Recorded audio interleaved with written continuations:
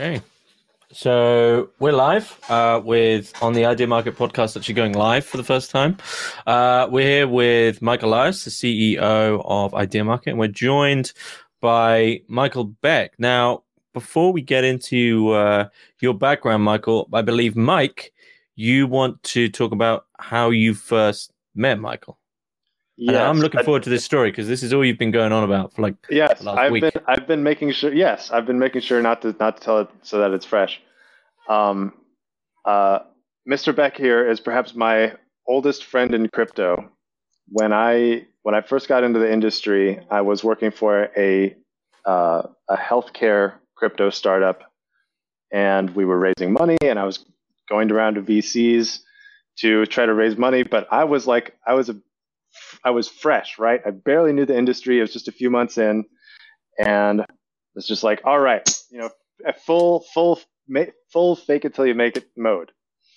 And I really appreciate that. I had the basics down and knew what to say in certain situations, and it was just a matter of putting on the right face after that. And Mike's experience in the healthcare industry made him very familiar with all the vicissitudes of trying to disrupt it with blockchain, of which I had no clue, right? So I was in this meeting talking to a VC, and Michael was there advising him. And after we had talked for a while, Michael pretty much just said, now look, I've been doing this a long time. There's about 46,000 reasons this isn't going to work. Here's what they are. 1, stuff. 2, things. 3, stuff and things. And he was just very sweet and laid it out just end to end, and was obviously trying to help and not shoot things down. And it was just awesome. And we've been friends ever since. He's a brilliant guy. I keep running into him in different locations all over the world. And it's been a real pleasure to see your success with Union. And I'm glad we found the time to talk. Thanks a lot, Mike. I really appreciate it. I really, enjoyed that day. It was really great meeting you then. And, I've liked seeing how, things have progressed for you in the community, and, the way that you've decided to take your passion for, blockchain and all other things, forward. And, thank you today to you and James for having me on the podcast. Really, really do appreciate it. Great pleasure. All right, man. So instead of sort of saying, the typical "Who are you? What do you do?" question, Michael, we have a unique question here.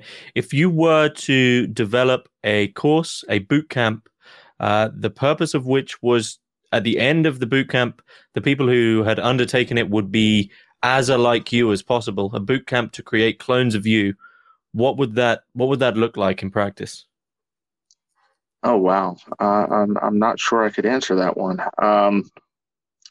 There are a lot of formative experiences I feel like I've had along the way. I don't come necessarily to blockchain straight from, a background in computer science or systems. I was actually a political economist by discipline. I focused on monetary policy and international trade as an undergraduate, and I actually have an MBA in marketing and finance.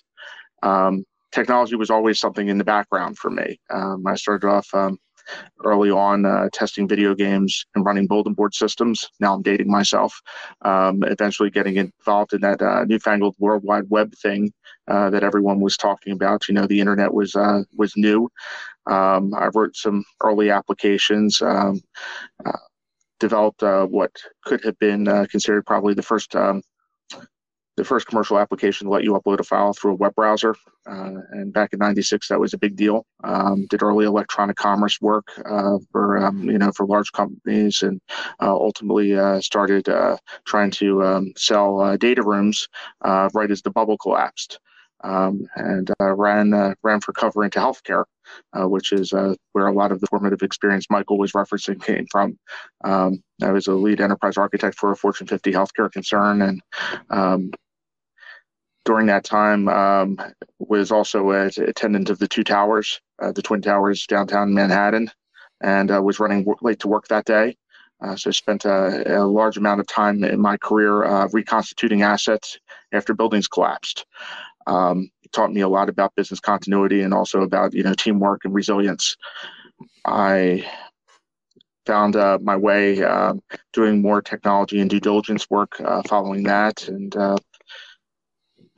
think ultimately started a small information security company, a cryptography company focused on patient control over data.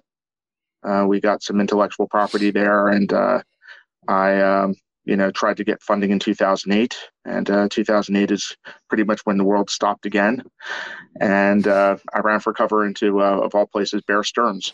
So actually that group went whole into JP Morgan, and I found myself at a large hedge fund working, in wealth management, building out systems to help manage daily operations for, what was a global hedge fund.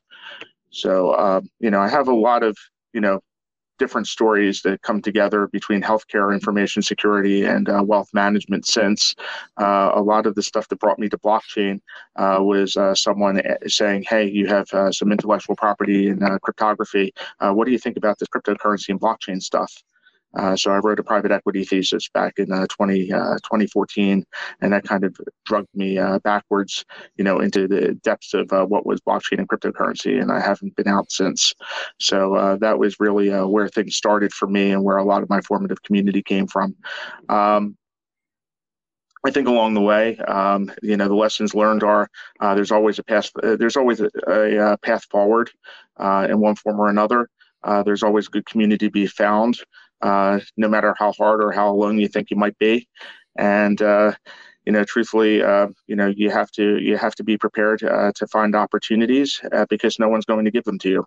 That's pretty much where I think everything has come together for me. And I'd say aside from those things, I don't know what else the boot camp would include. Maybe some frequent flyer miles. And is there any, just out of interest, is there any places? Is there any books that you would think this absolutely has to be part of that course? I don't think that there are necessarily any books, but I do think that there's a willingness to learn. I mean, I did have a canon of books I came to along the way. I was one of those people who, while I was learning computer science, I'd like to get some of the more formative texts to understand how people thought about problems way before I did, because I found that there was a lot of continuity in the way that problems have been solved, from mainframe forward. There's a lot of continuity in thought. And a lot of those principles still, I think, hold true today, even as we think about decentralization and newer languages and different approaches to systems and system engineering. I think a lot of the techniques that we use that are successful stand proudly on the shoulders of things that came before. So I do like to think of things that I do inside of the canon and broader things that existed before me. And I'd like to think that if I'm going to pass something along, I have to contextualize what I do to ensure that people can follow it, after me. That's the short of, how I do things. That makes sense. It seems like your appreciation for what's come before might be larger than that of others.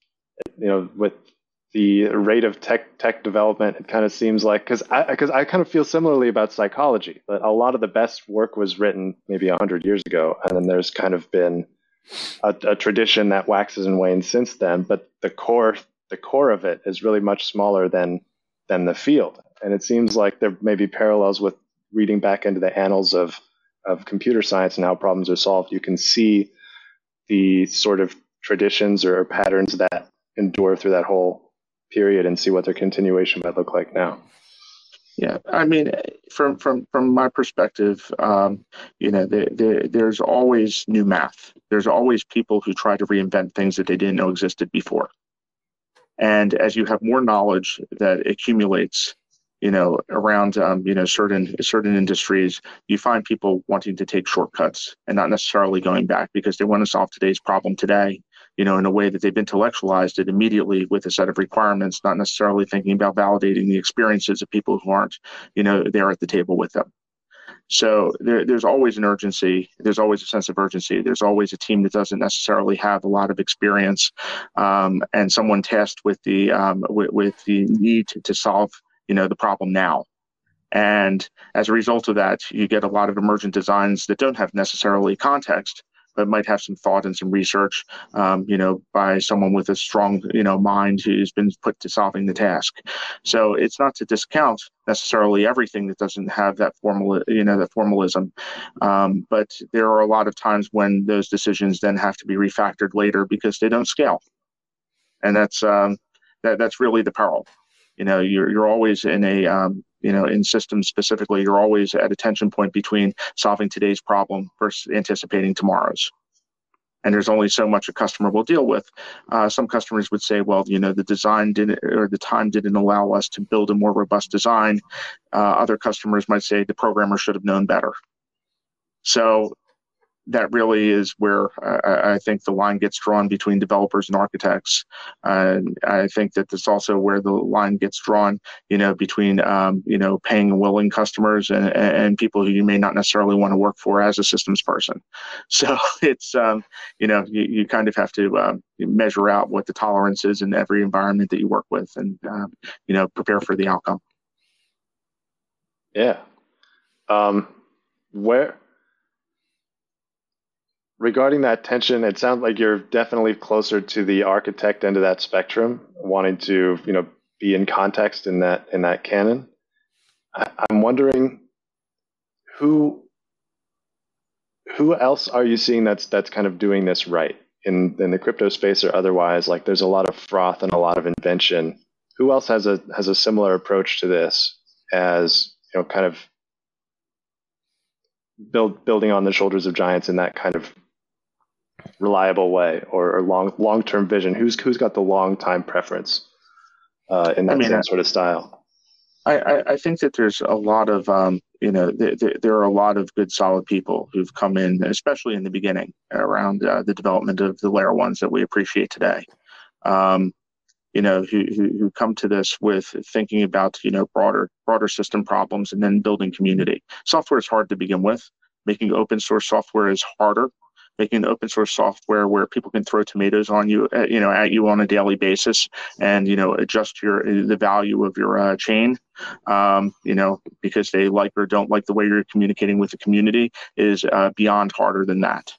So I think crypto projects are probably the hardest type of software project, specifically because you always have some level of external scrutiny. You always have some level of external accountability, both to team and also extended community. It's not easy stuff, and software itself isn't easy stuff. There's lots of opportunities for software itself to go wrong. And then we like to say that blockchains are immutable. And, that's really great. It means that, blockchains, what you put on a chain doesn't change.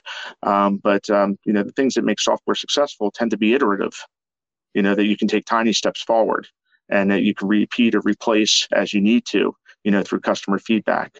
So there's a lot of this idea of building software and, to use the Back to the Future expression, breaking the flux capacitor. You can't necessarily, go back. You might have to build token contract 2 and get everyone to come along with you, in which case, your community fractures because not everyone wants to take the new token, or the chain fractures because not everyone wants to take the new mechanism for consensus, or, so there are always those perils that happen in blockchain that don't happen anywhere else. It actually kind of lends itself more to thinking about waterfall software development than agile software development. When everyone thinks about the perils of old system engineering, where you had to know everything that you were going to do up front, and then make sure you hit the marks going forward, and not take any feedback in between because you might lose people along the way. Versus what people do now in terms of tighter, more iterative, user validated sets of code that necessarily capture all the non-functional requirements around things like logging and security and resilience, but eventually find their way to get there. Here, I think those things are expected to be built in. So projects, I think, that are successful tend to have more robust stories. And I hate to say it, team members who probably failed in other projects. So that's, I think the leading indicator of success in most software is, failure someplace else. That makes sense. Why do you hate to say that? It sounds perfectly reasonable. Yeah, but it makes you also wonder, when you get behind a new project, are you expecting it to fail just because someone came to the table, and they're new? And there are a lot of good reasons why new people also succeed, and a lot of that may come down to, no need for them to necessarily rely on what you and I would refer to the canon of things that happened before. Yeah. And Yeah. and you cheer for them because that means that you can pretty much disregard the canon that came before if they are successful. If you think about it, how many search engines were there before Google? I don't know, 5 or 6 probably. I don't know, but they were all crap. I'm thinking about maybe 10 or 12. Yeah, okay. Including things like ABC Go and Microsoft Network and AOL. And, when you think about the contemporaries there, now if someone says, well, you're building a search engine, you only have to compare it to one thing. Yeah. Yeah. Just like if you're building a social network community, you don't have to think about CompuServe anymore. You go directly to Facebook. So it's, you would hope that, those types of things evolve and change, and work, to our benefit, because then we do learn new things. And, as an industry, we're standing taller. Yeah, makes perfect sense. When, just out of interest, when these say new innovations or new iterations or like a phase change in technology does happen, how much do you think right place, right time factors in, or do you think that genuinely is they've clicked into something which is sort of like a truth? It's both. I mean, I think truth is asymptotic.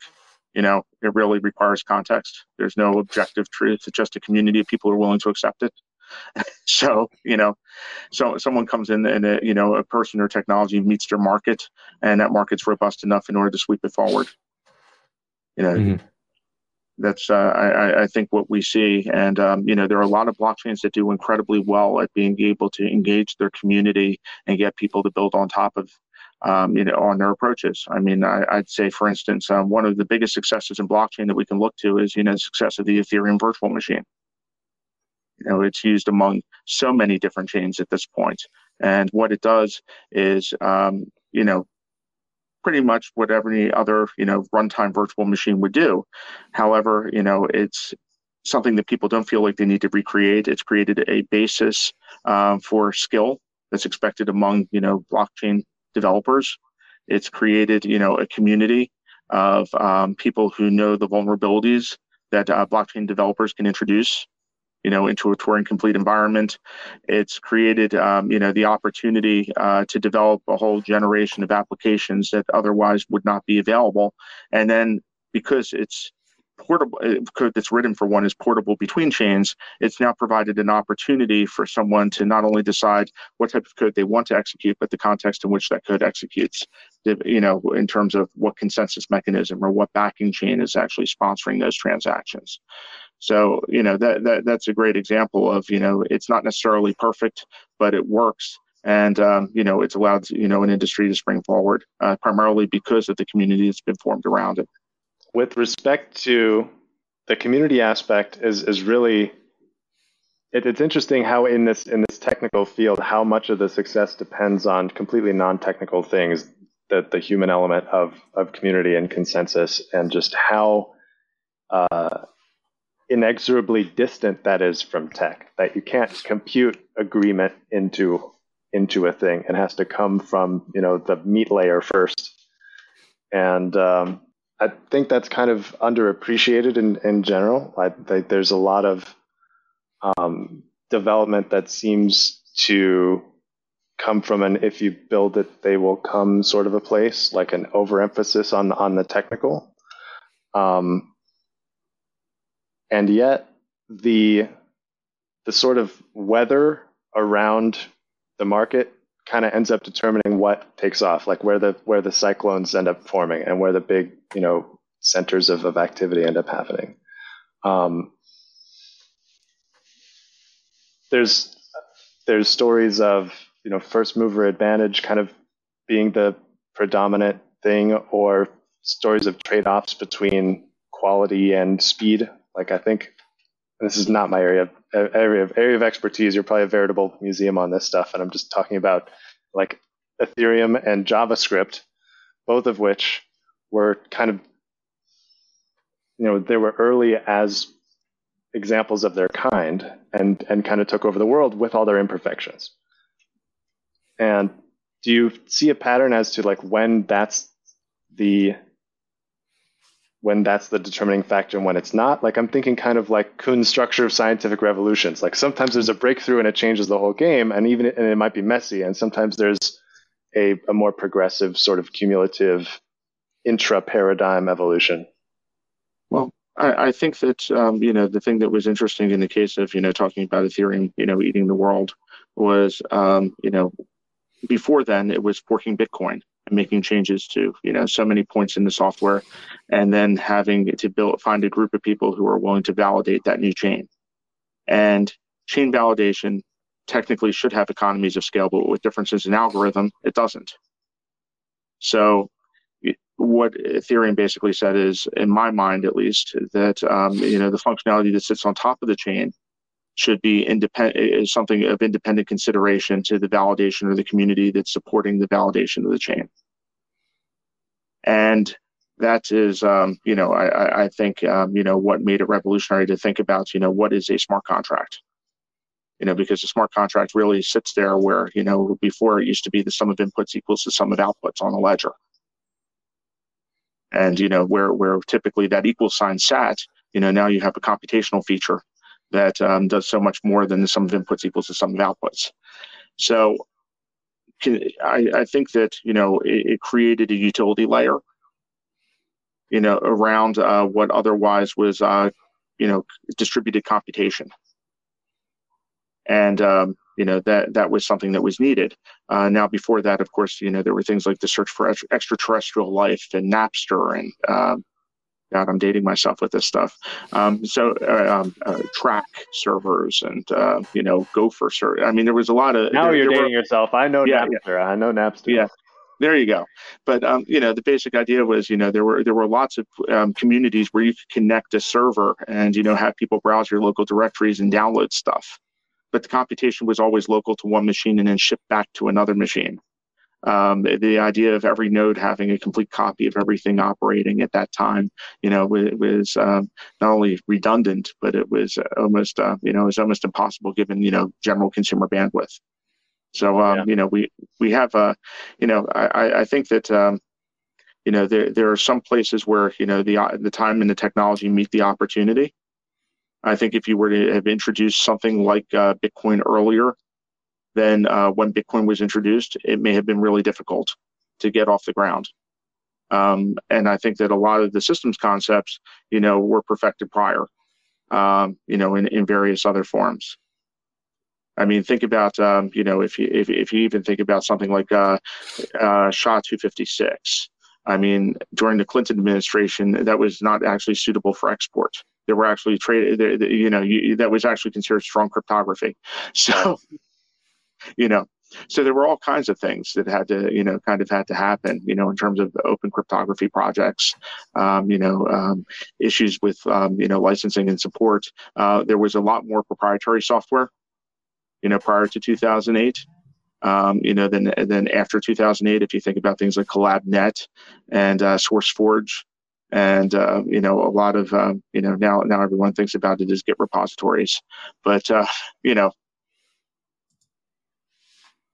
there were a lot of things that came before. Yeah. What are you expecting to emerge now, or what are you seeing now that's kind of in the same sort of tradition? I'm interested. I'm trying to get like not your picks, but how does when you apply the filter of your knowledge to today's crypto industry, what are the standouts? When I apply my knowledge to what, and then the phone dark. When you filter today's crypto industry through your particular knowledge and perspective, what are the standouts? What are the projects or problems or solutions that really seem to have their act together in a unique way? Because I feel like you'd have different picks than many people. I feel like you'd have different a different taste, different sense of taste in crypto projects. But before you answer, let me get a pen so I know what to invest in. Right, straight after. The answer is really easy. Get in DeFi insurance. I think DeFi insurance is really where the future Oh, is. hell yeah. Hell yeah. But Hell yeah. Why specifically insurance? I was giving a casual nod to the project I'm in, but no. We will talk about that, but also just at face value, couldn't agree more. That's the most slam dunk use case. Absolutely. Well, no, I was being a bit of a smartass about it. I think that, there are a lot of places where things are getting interesting. I'm specifically, interested very much in both mem coins and also NFTs. I think that, there's a lot of value in what's being done in terms of digital collectibles. The idea of a digital collectible has been, around in one form or another for over 20 years. The idea that it now exists in a decentralized form, it's composable and it can be transferred, is amazing. So this is, I think that there's a lot of excitement that people should get from, the idea of a spawning metaverse. It almost makes every Johnny Mnemonic book make sense at this point. In some way, this is the way that we build the future. Sometimes the future is inspired by our fiction. Sometimes it's the other way around, I guess. I think that, the movement to NFTs is interesting. I don't necessarily know that all of them have value. Just the same, I think that there's a lot of value to, like I said, mem coins. And the reason why is because I think they provide convenient bumper sticker sort of gateways to bring in popular opinion and popular consensus and popular participation in ways that more complex projects or more complex tokens with more mandate just lose, the average community. I can't, necessarily sell my mother on the idea of, buying a token that allows her to, aggregate, the risk of various, smart contracts, but I can probably sell her on the idea that this token represents, a dog and she likes dogs. Mm-hmm. So, it's why do you think that is? Because everybody would understand that in terms of investment value, that the former one you mentioned, which sounds all very serious and analytical, right? That would probably be the best bet. Why do you think people are seemingly more willing to, your average person who probably would never get into investments? Why do you think they're more willing to just lob money at the dog coin? For the same reason some people pick their favorite soccer team on the basis of team colors. It's whatever the basic affinity might be. They don't necessarily know the roster. They know that they have to get there and cheer. They want to show up. They don't want to look like a complete idiot. And they get behind someone who has, the colors they like, with a group of people that's probably more sizable than than any other option of the same color.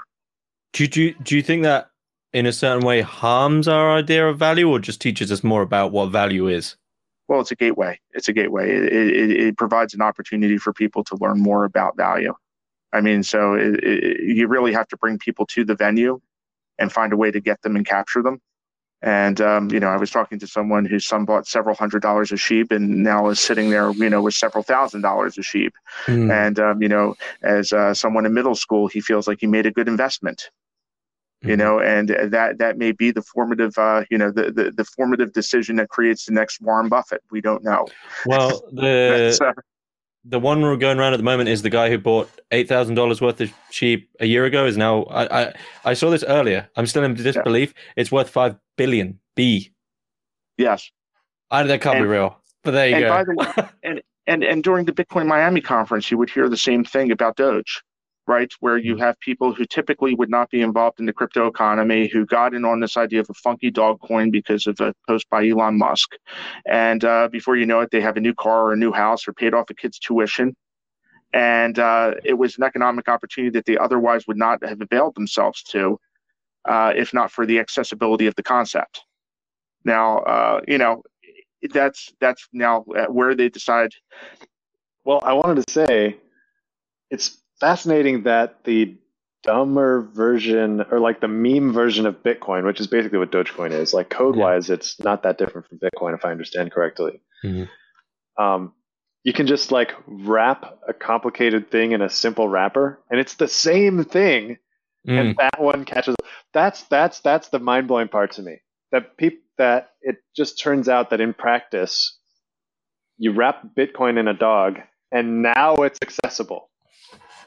You know what I mean? Like there was no extra fundamental value to I mean, it's literally Girard once again, isn't it? I like that, like memetics. It's, everybody, like, for instance, like, if you said it's Pokemon coin, you'd be like, well, I like Pokemon. My friend likes Pokemon. He's bought the coin. But it makes me wonder, like, if you had called the original Bitcoin Dogecoin, would it have needed a Dogecoin? Because like, it started with people who understood Bitcoin forking it. That would be an into interesting Dogecoin. experiment, though. I mean, obviously, you'd never be able to do it. But if it was in reverse, would you then have people who would look at that and go, right, this is great, but we need to tweak the code a tiny amount, which I think Dogecoin has done. But we need to give it a serious name for people who genuinely see, like, like, you can't have. It seems then that the common public statement with regard to that is that you can't simultaneously have silliness and fun with, like, serious tech innovation. You can't be like, we're changing the economic world, and by the way, this is called, like, Big Cat's coin. Right, like, you would never take this seriously. Like, if you said, oh, there's this bank in town, new bank started up, amazing interest rates, amazing benefits, great insurance policies, brilliant mortgages. What are they called? They're called, like, Super Happy Funtime Bank. You go, I don't like. You just wouldn't believe them. You're like, right. You're not having my money. So there's a relationship between trust and that's what you would think. Supposed seriousness. That's what you would think. You'd think that, yeah. Yeah. But in practice, what happens then? Where? Yeah.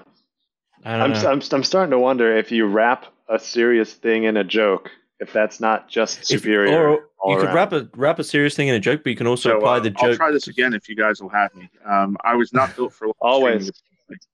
Apparently, was not built for live streaming. It's good to find out now. Yeah. No. Before you get famous. But I see a little red thing. Oh no, he's back. He's back. Okay. Yeah.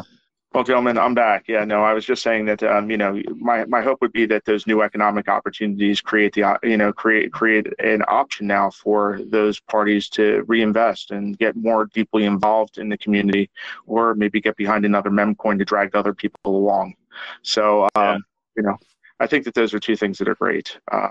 In terms of that, people get the idea of collectibles. They get comic books and baseball cards and art and, NFT entitlements to gold bars and things like that. Wait, hang on. There's NFT entitlements to gold bars? Yes, there are. Isn't that literally restarting the entire money economy? Because that's originally what money was, right? There are people who transfer gold bars using NFT entitlements. Okay. And, in the same way that I guess, pretty soon you could do the same thing with property of other sorts, properties and, homes and cars and, portions of homes and portions of buildings. And, there's a lot of opportunity here with the NFT world. So I think that there's a lot of, you find that as these conversations get larger, they bring in more people who look less like computer people and more people, who do other things. And that's what makes this conversation so much more interesting than traditional software. And who? Oh, sorry, Mike. I was going to say, what do you think this focus really is, like, the underlying thing we're talking about here is the future of decentralization. What do you think the future is for centralization? Do you think it has one? I think that there's a right scope between centralization and decentralization. Like, not everything needs to be decentralized. And in many cases, when you decentralize something, you make it more difficult because you disaggregate its component value in a way that typically, in a centralized organization or a centralized approach, you have the value benefit of a brand. Mm-hmm. or an organizing entity to shepherd behavior and at least popular path of navigation, so that not everything is a customer support issue at every point. So it's interoperable systems tend to start off as I think very dense and less fragmented, and then over time through luxury. And convenience, they become more fragmented because of standardized interfaces and, more popular approaches and, more popular vendors and the need for interoperability. So I think that, things that need to be centralized will stay centralized. Things that should be decentralized will be decentralized. People will make value judgments about how decentralized, for instance, they want their search engine. How censorship resistant do they need their message boards? Those types of things. In different places, different people prefer, service over privacy. That's one of those things like with healthcare. People prefer, in many cases, to receive treatment as opposed to knowing that their record is, denied to everyone, even in the event of a medical emergency. Just the same, though, no one wants their medical record disclosed to necessarily their employer, where they might be giving an indication of how expensive they may be, for the future plan re-enrollment. So it's those types of things, I think, lead to, questions around, centralization versus decentralization. So it's usually security, security versus availability, and privacy versus service. Those are really your tension points. And those are the things I think that drag forward in the discussion consistently from the beginning of all this stuff. I'm noticing you use the analogy of tension points a lot, and that's cool. I'm wondering do the best solutions always provide a creative or superior resolution to those tension points? Is that the definition of success, or is that just kind of one of the things? Like, how do you see that relationship? Well, I look at it as, strategic choice, right? You make a choice, in order to. But I also want to ask more about NFTs and stuff, because it's so funny. NFTs are one of those things like Dogecoin that, especially in their current incarnation, just look like silliness. And it took me a long time. I was so late on NFTs, man. It was like embarrassing. Like, I'm early on some things, freaking not early on some things. And well, it's like you're talking about, though, like as an NFT as property or as a part of a property, that is important. But they've been trying to do that for years, and I think the technology's only just caught up.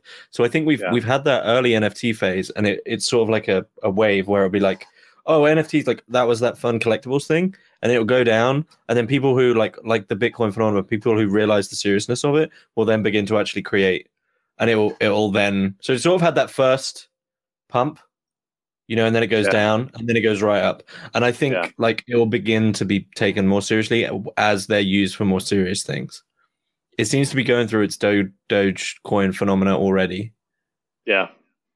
I mean, the more serious use cases make more obvious sense. It's sort of like that distinction. Have you heard the distinction between high and low context cultures or languages? Have you heard that reference made before? No. So there's this idea that different languages or different cultures have a high context or low context way of communicating. Right. High context means you have to know the culture and read into the implications of things. It's very sort of oblique and vibe based. And low context is like, I am giving you the information. The point of language is to transfer information in this box into this box. Okay. And you think NFTs is extremely high context?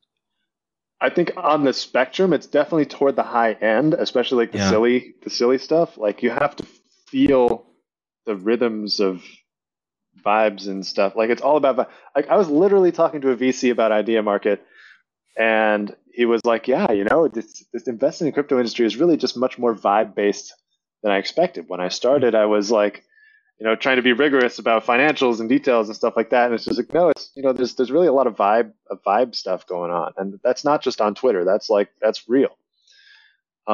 So yeah. And as far as technical innovation goes, the collectible and art and cultural aspects of the NFT movement seems to be on the high context end of the spectrum. Whereas stuff like DeFi insurance, like, you put two and two together. DeFi comes with new kinds of risks, and if you can insure against them, then you take away one of the biggest objections to getting involved with DeFi. Just kill it dead, right? And you obviate the need for perfect smart contracts and perfect security of various kinds. Just insure it, done. It like eliminates the asymptotic gap between the best we can do and perfect, and that just takes down the like objection barrier for people. So DeFi insurance, obvious, perfect, sensible use case, and very low context. You don't need to know the vibes to get that value prop. And I tend to be more inclined to get the low context stuff faster than the high context stuff because I'm a nerd. It's the low context is the domain of the nerd. It needs everything spelled out concretely. Welcome back. Hey, sorry about that. All good. It reminds me. Oh, this is going to be so annoying, but I'm going to tell this story anyway. There's a story about when the conquistadors, or I guess Christopher Columbus, whoever came to America and was trying to get the Indians away so that they could just settle and just marching them somewhere in some horrific fashion. All of a sudden, a bunch of the Indians just kind of sat down and just refused to run. And it wasn't just like they were tired. They just sat down. And one of the conquistador, I can't think of the politically correct term for this stuff, so I'm just going to say that. Asked the chief. I'm in California. That's true. Yeah, we'll give you a pass. one of the invaders, let's say, asked the chief or someone who could translate on the Indian side, what's going on? Why these guys just sit down? And he said they're waiting for their souls to catch up with their bodies. And I like this framing. And I kind of think maybe you're doing so much productive stuff that your phone is just like, I need to cosmically protect Michael Beck from stretching the tension between universes too thin here and slow this down. I need to hit the brakes. I look at the same way, when there's like a long line, at a toll booth. Being way too productive, getting from point A to point B, need some time to breathe. I think that's effectively we're going. I hope that's the case. If not, maybe I just need another phone. So, I think I'm going through the same thing. Actually, my phone has got a whole, new personality. I have to feed it treats if I want to get on the internet. It's crazy. there you go. Yeah. So I think I was talking. You were asking me about strategic choice and what it meant. I think in terms of addressing some of these tensions, and I was just saying that I think that making choices, define who we are.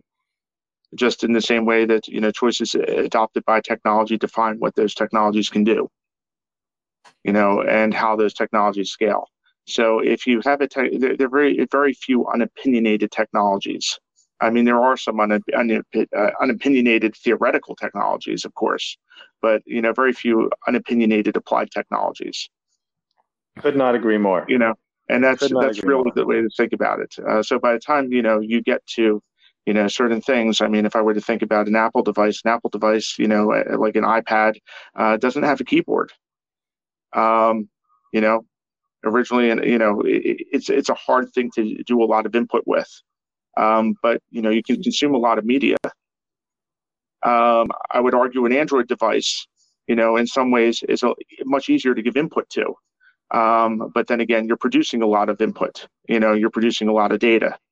So, I mean, even between two mobile operating environments, one seems to be a device for disseminating data. Another one seems to be a device for collecting data. She's saying the medium is the message.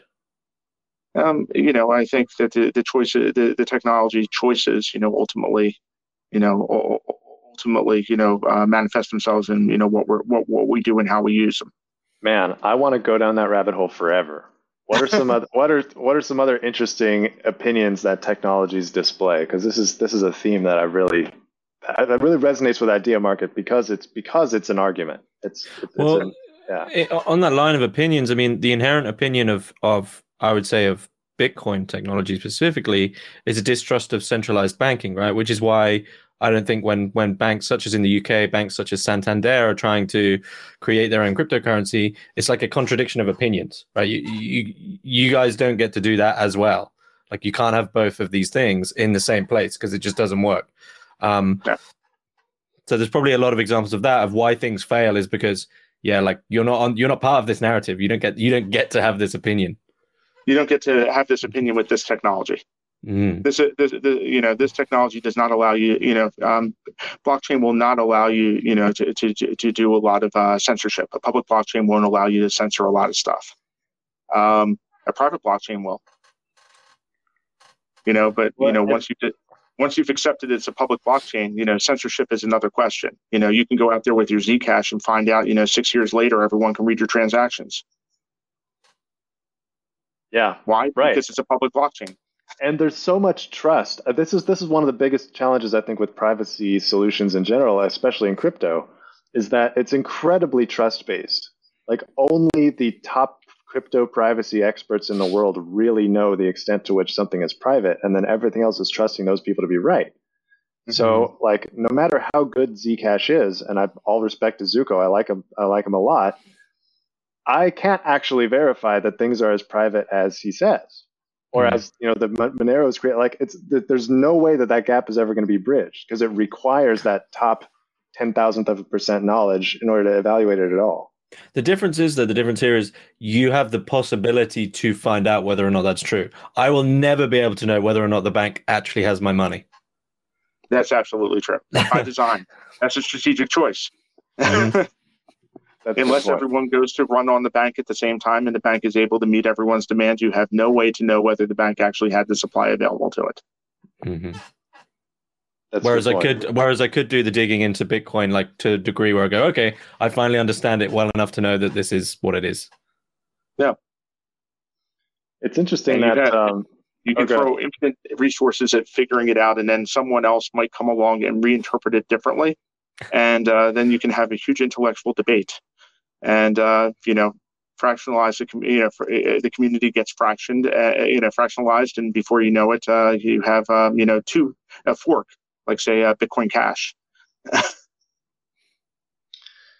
Now, feel free to stop me if you don't want to talk about this, but what is the opinion you're building into Union Finance? Oh, what opinion do we have there? We like to think DeFi should be easy, cheap, and less risky. That's really where we started from, and our opinion is that DeFi shouldn't just be for whales. That's kind of the implication, right? That a lot of what goes into transactions, if you look at the nominal value of gas, in a lot of DeFi transactions, I mean, that's much more than most Americans save in their 401k on a monthly basis. So, DeFi is definitively a rich man's sport, and there's not a lot of room for error as a result of that, because you go out there and $10,000 can disappear pretty fast. Yeah. Whereas someone can go into the market, buy a share of Apple Computer, and they know that the share of Apple Computer is okay, and everyone else eats the transaction fees, and the back end is cleared, and they can walk away. They don't have to worry about the subsequent issues of, well, what happens if I lose my private key? Ameritrade or E-Trade will always answer the phone and, make sure that you can reestablish connection with your account. So we think that, or what happens if a share of Apple really isn't, a real share of Apple? It's a share of something else that looks like Apple but isn't. It's, really an orange. That's that's another risk in DeFi. Or hey, I thought that I thought this bank was secure, but actually all the vaults open at a certain time and anyone can take the value. That's what happens with a smart contract hack. Or hey, someone can change the clock that everything runs by, and as a result, a dollar is not worth $1 anymore. $1 is worth slightly less than $1. So someone was able to walk away with $500 million, because of an Oracle hack, or some manipulation of an Oracle value. So I think that there are a lot of those pending risks that happen when you go from, say, for instance, buying a dog coin to going into more sophisticated DeFi scenarios that users balk at. And, our opinion is that users shouldn't have to balk. We think that, users should be able to get fair value for their collateral, and that there may not necessarily be a time value of money component on blockchain. I think there's a chain that actually did attempt a time value of money component, but independent of that, there should be there should be a way for people to utilize their capital more effectively over the determined periods where it's locked in, for instance, a lending and borrowing scenario. So we look at that as one place where we think we can help simplify and make DeFi less expensive. The other place is definitely around event and parametric risk. In terms of being able to find ways to move capital outside of, what would be traditional investment theses on chain and allow people exposure to things that are off chain, which would be, typically providing insurance, for instance, in marketplaces where those marketplaces have sizable defects and traditional incumbents won't provide those insurances. So like flood insurance, plate insurance, weather insurance, insuring certain types of transport, et cetera, where, large insurance carriers don't necessarily find, cost-effective mechanisms for being able to source that capital, but, 150 billion locked in DeFi, is looking to find an adequate return, might be able to address those needs in the marketplace. So that makes choices cheaper for, the average consumer. And so we like that. We like that a lot. We don't like to spend too much time thinking about, DeFi for DeFi's sake. Although it's really cool. There's a lot of cool stuff you can do. Indeed. I really like the idea of, I was just saying, and one of your slowdown periods, I was telling James that DeFi insurance is a no-brainer use case, eliminates a huge objection that people might have when they're thinking about whether to participate in DeFi, and just makes the whole thing safer, obviates the need for perfect security, which is never going to be possible in any tech stack. But you mentioned a use case here that I hadn't thought that much about, that I really like a lot, which is the bridging on-chain and off-chain assets. Because a lot of the time, if you're trying to track ownership or rights on-chain to a physical asset off-chain, there's that huge problem of like, how do you know the thing is in the state it's supposed to be off-chain? And I know Materium is working on that, and you're working with them on that. But I really like that solution because the on-off, the digital-physical gap has always been where the most intractable, frustrating problems arise. Like, it goes back to printers for me. And the printer is the notoriously most finicky piece of technology in the universe. Just taking something from here and getting it down here is like the biggest gap to bridge. And if you're talking about value and ownership, it's the same thing with higher stakes and more variables. And if I could pay $10 to know that the paper I spent all week working on, even if it doesn't print, I'll still get credit for it because I've insured it. I've insured its ability to reach the physical world from the digital. I would totally do that. So compound that by like $1 million for a $10 million asset represented by an NFT. And the insurance use case of that, I think, is awesome. Am I thinking of that kind of the same way you are? Because I'm just wrapping my head around this for the first time. Yeah, I lost you for a little bit in there when you were talking about the printer. But yeah, the printer seems to be where I fall down to, for whatever reason. Changing what is it? The Negroponte example was changing bits into atoms is always problematic. Yeah. So yeah. But I've been I think that there's some good opportunities in that.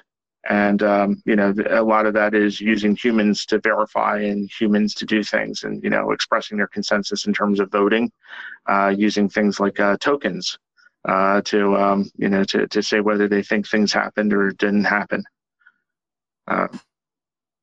which sounds a lot like governance in some ways. It does a little bit, or like judicial kind of a thing, yeah. Yeah, kind of like, stuff like when people vote.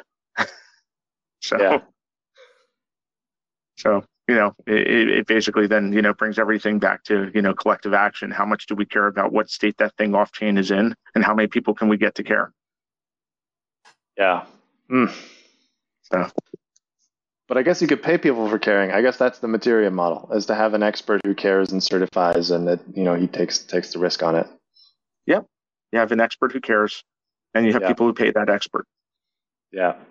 You know, Yeah. No, that's and then super and cool. then you need people to warranty in case the expert's wrong.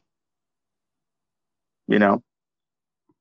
Yeah, reinsurance, like the extra layers of it. Yeah. No, I think that's awesome. Like I've been a fan of DeFi insurance as a concept since Nexus Mutual was like first launching their token. I was like, oh yeah, this is going to be a thing. But the off chain on chain, that blows it even wider open. Yeah, the challenge is how you couple them with responsibility. How do you make people accountable? I mean, are humans oracles? That's And what's the alternative if they're not? well, yeah. Like yeah. So I think a lot of machine fi is trying to answer that. Yeah. I want to return to NFTs for a little bit because I wanted to ask you. It's so interesting because I think of you as a very technically minded person, and yet you appreciate the meme coin and like the cultural stuff so well. It makes me wonder. Like I have this continual question I'm trying to figure out is how do you distinguish the weird silly stuff that's going to take off from just other weird silly stuff? Is there some kind of fundamental analysis of meme coins? Growing up, there was always that quirky cool kid. Yeah. And sometimes people would follow him. So it's all just vibe. It's all just vibes. All just vibe recognition. I was one of those people who said, "Yeah, look at the quirky cool kid. He probably knows what's up." So, if you see too many of them going in the same direction, chances are, you might be onto something. All right. Because I don't know what else to say. It takes a pig to find truffles. So you got that makes sense. There's some arbiters of good taste. Clearly there's some run also ideas, right? You see that a lot. And I don't want to say specifically one chain ecosystem, but if you look at a lot of what comes through with memcoins on the Binance Smart Chain, it's really hard to arbitrate, to be an arbiter of quality, among the volume of tokens that are introduced in that environment. It's hard. It's much easier to do that, for instance, maybe, with memcoins that would be introduced in, a more regimented and better curated environment, like say an Avalanche. But I don't think Avalanche has memcoins. So not yet. Yeah. But if anyone from Avalanche watches this, they'll probably realize it's a good idea. It probably is, because people would think that, hey, that's this is a quality memcoin.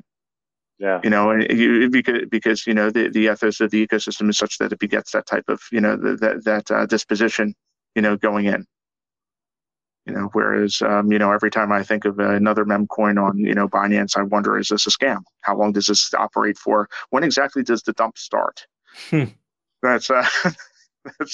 I mean, I still think that about SHIB. I still think that about Doge. Like that question seems to continue to apply even on more mature chains, right? Yeah, but you have to remember it's the speed of the dump versus the addition of new wallets. So you have a velocity question, right? Yeah. So as long as there are people not holding crypto, there's still an opportunity for someone else to buy. Yeah. That's the beauty of these gateways. Yeah. That's really interesting. And NFTs are kind of like the protocol version of that gateway. It's the primordial ooze out of which many gateways come. I think that's cool. Yeah. There's something special about Dogecoin in that it's existed for a long time. And at many points, it has come to be worth like nothing for extended periods. Just in bear markets, it was sitting there, and you could buy what would be worth $1 billion of it today for nothing close to that. And I'm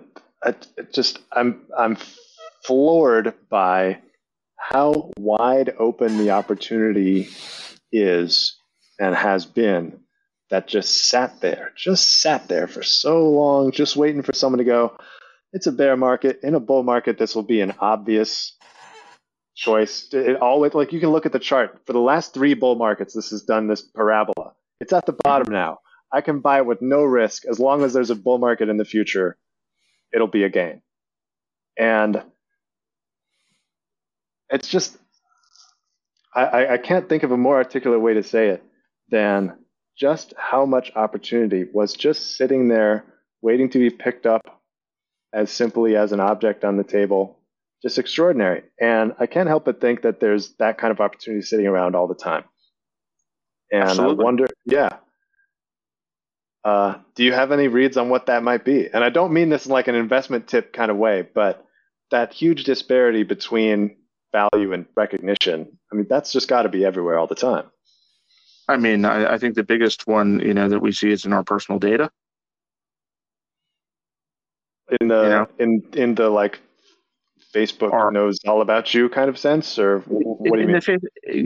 In the way that we give, we leave artifacts of our preferences every day, everywhere we go. Whether it be, in terms of, where our browser connects or what we purchased, or, what we asked DoorDash or Grubhub to send us. We don't try to monetize those things because we don't know how to catalog them. We don't know how to find what an accurate price for those things would be. Because as consumers, we don't necessarily know how to, make our choices or our preferences interoperable. How I order something, how I order a pizza and how you order a pizza are 2 different ways. We order them different ways. We probably would describe them differently. So, James, who may be a pizza data purchaser, needs to have a standard that both of us conform to. And we're better at vesting our knowledge and, our preferences with James than it is for us to maintain our knowledge and preferences for ourselves. So I think that we give up on, intrinsic value all the time because we don't know how to monetize it or we don't see a marketplace for it. And I think personal data is the biggest one, and everyone would say, well, that's just out the gate. But the bottom line is, there's a lot of data that hasn't been created yet.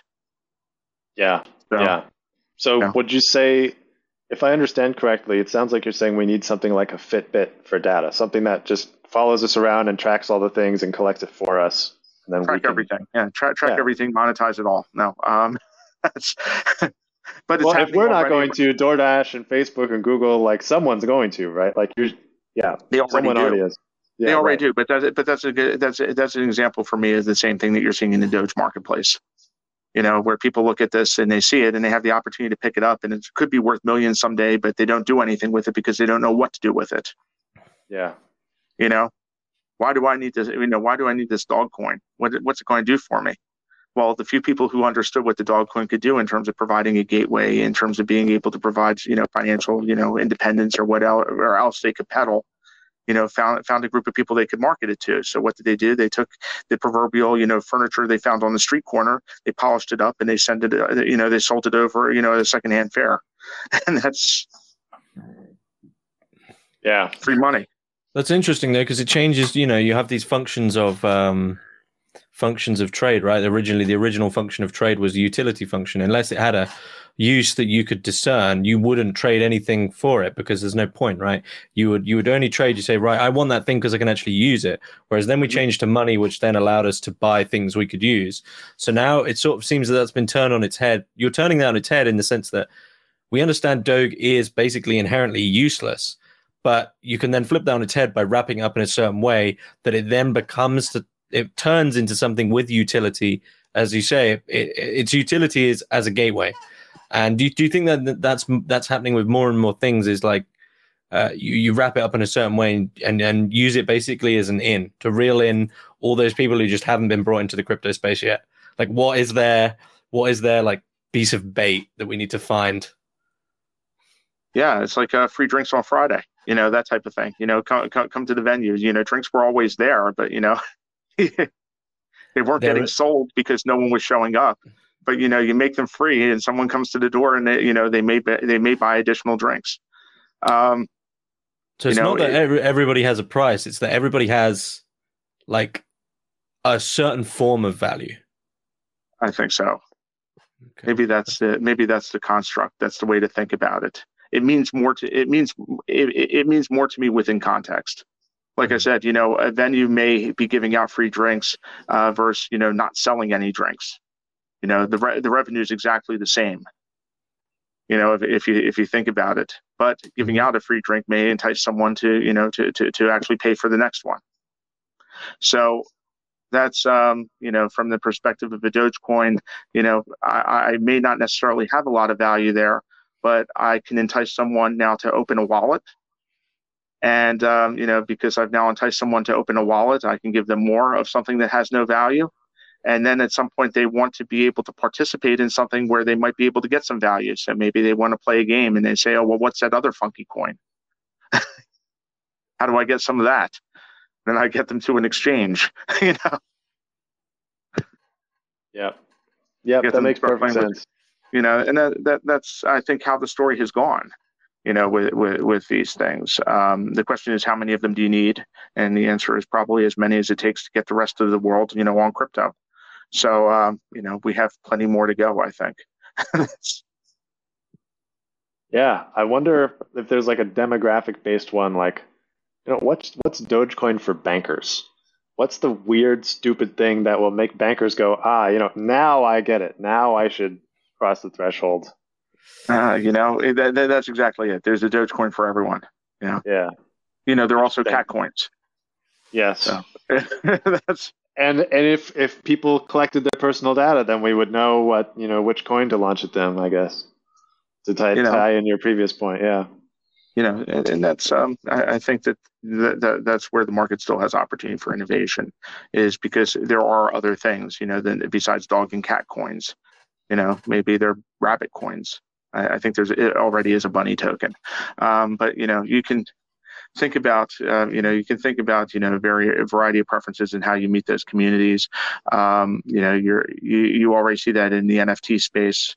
Where you see digital collectibles, being targeted specifically, to basketball fans. And you see digital collectibles being, sold to comic book fans, and it kind of goes from there. Yeah, I'd never felt so optimistic about the crazy weirdness. Like I understand the actual, utility now. We're very optimistic about the crazy weirdness. That's that's where all our value comes from.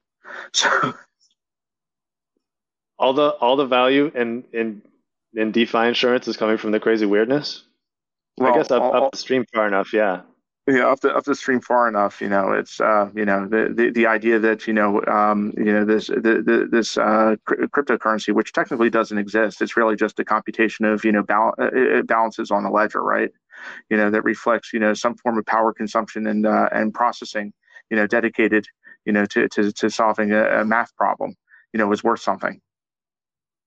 And there are a group of people who believe that, and there are a group of people who don't, and we work with the group of people who do. That's yeah. And some people would say that's crazy weirdness. And it's not that much crazier than, having a paper certificate. Someone pointed out, I think it was Christian Kmart, pointed out that a currency like a dollar bill is actually a contract. It's supposed to say like the bearer may redeem for something. It's like a contract, like a legal contract. Mm-hmm. And then if you detach it from the underlying asset, then it's not really a contract anymore. It's just kind of nothing. Yeah. And, we've kind of lived with that for a while. And the digitization of that, even with credit cards and computerized payments of all kinds, PayPal, etc.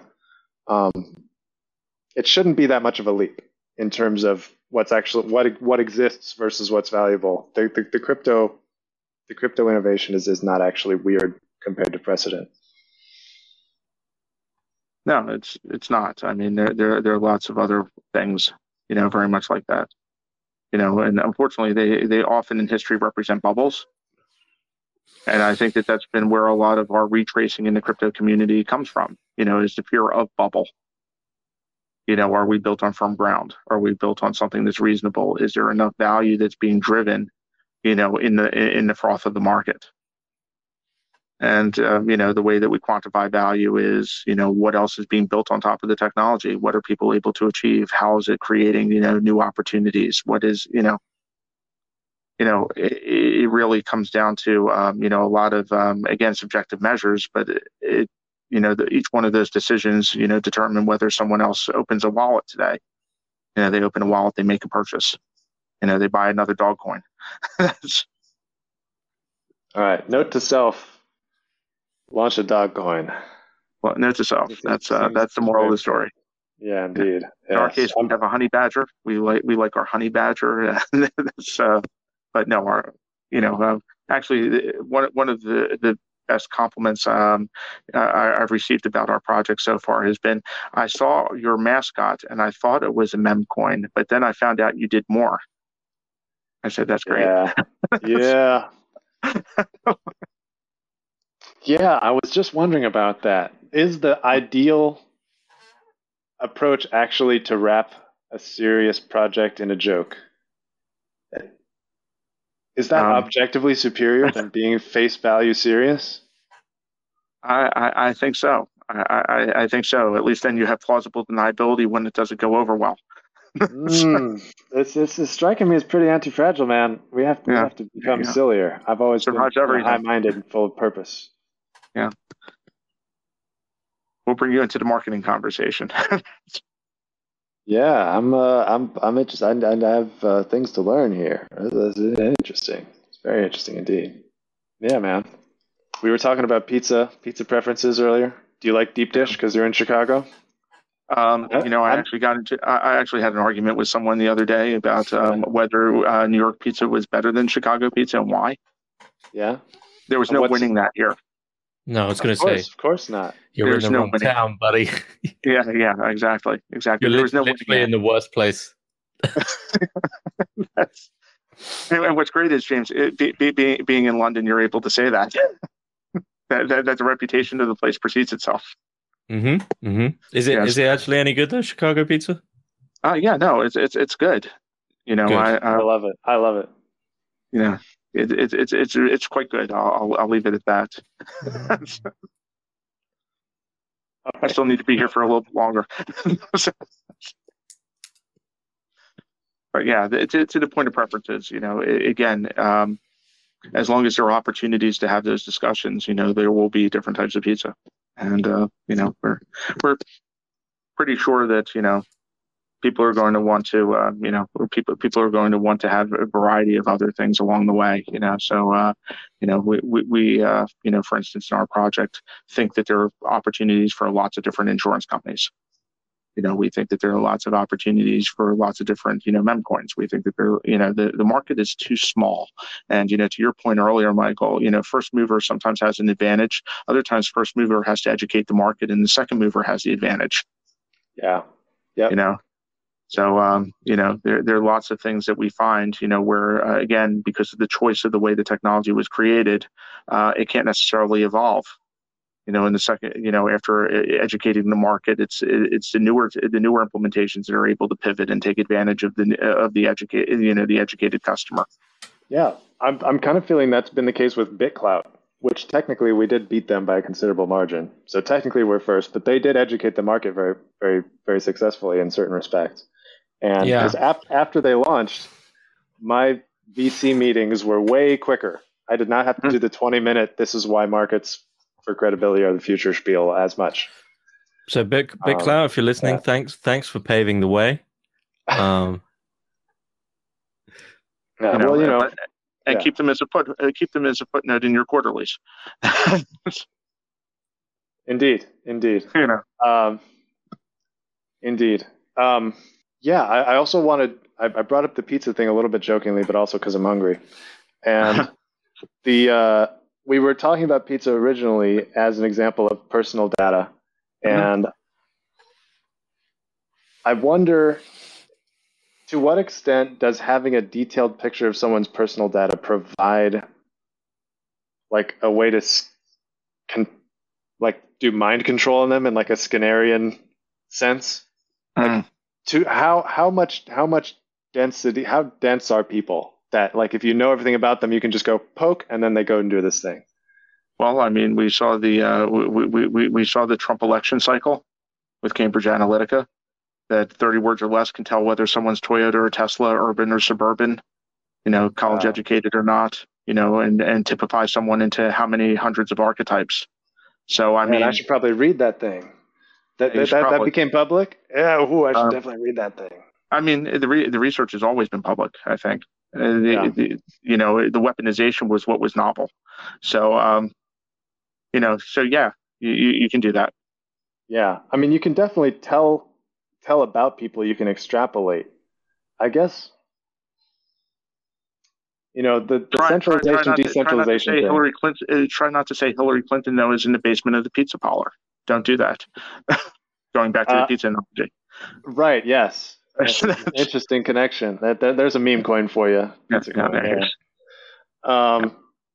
There's oh man, I was trying to say something really smart, but I think some fuses just blew.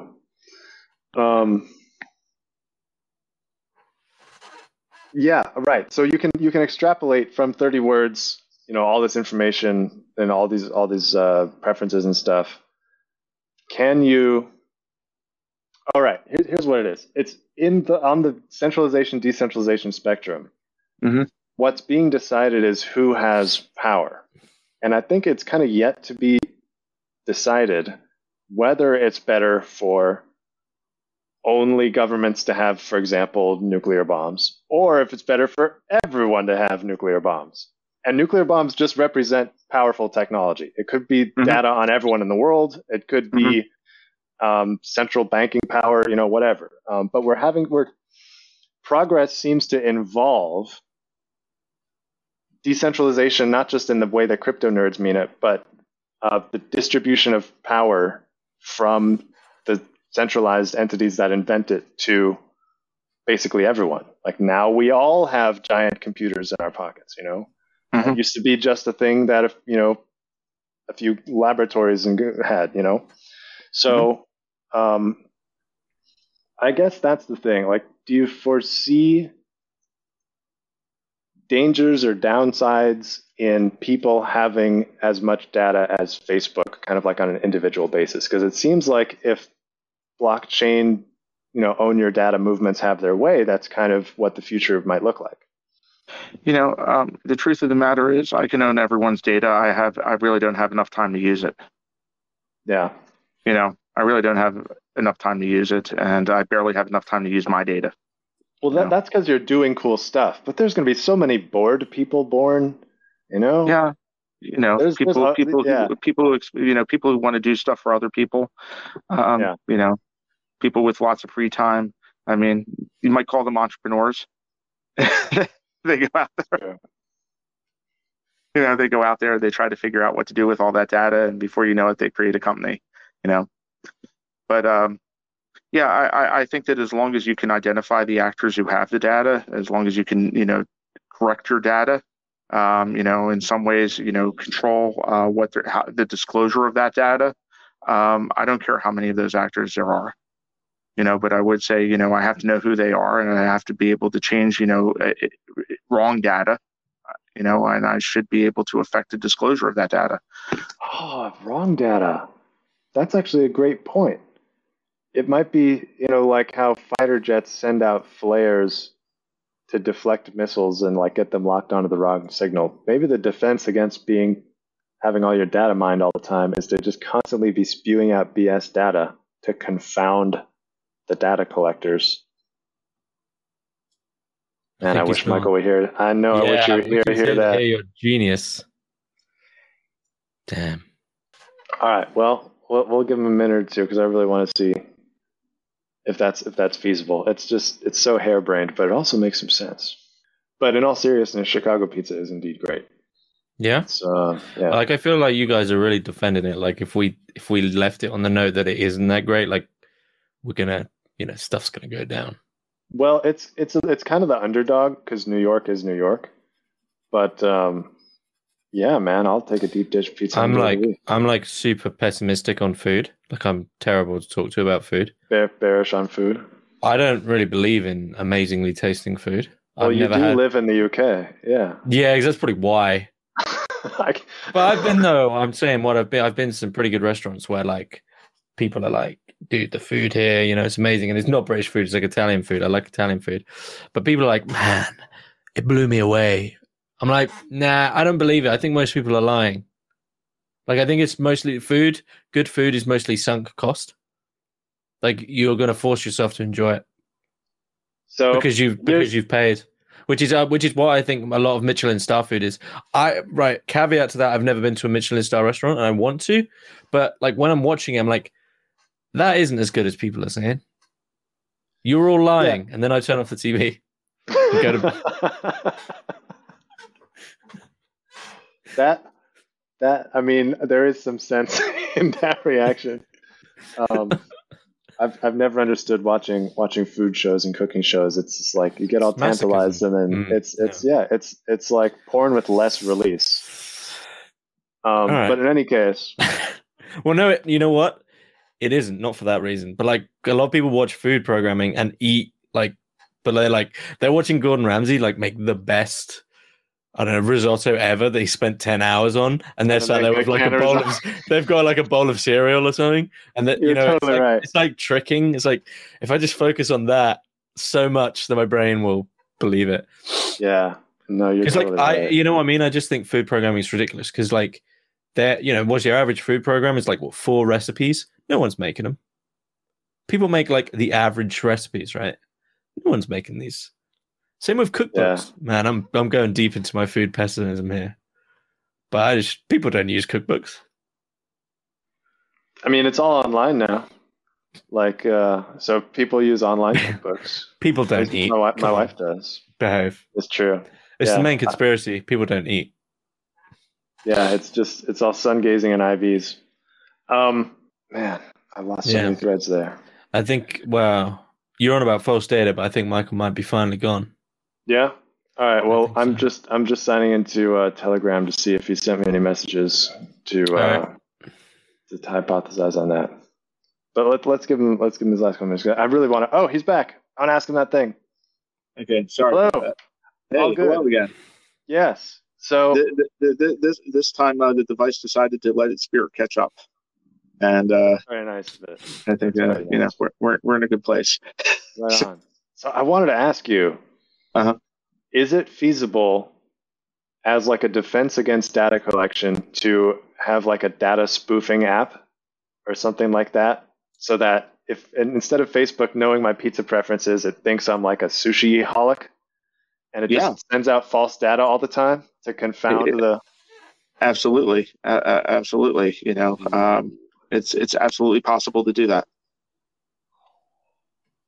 That's the best defense against data collection I've ever heard. Yeah.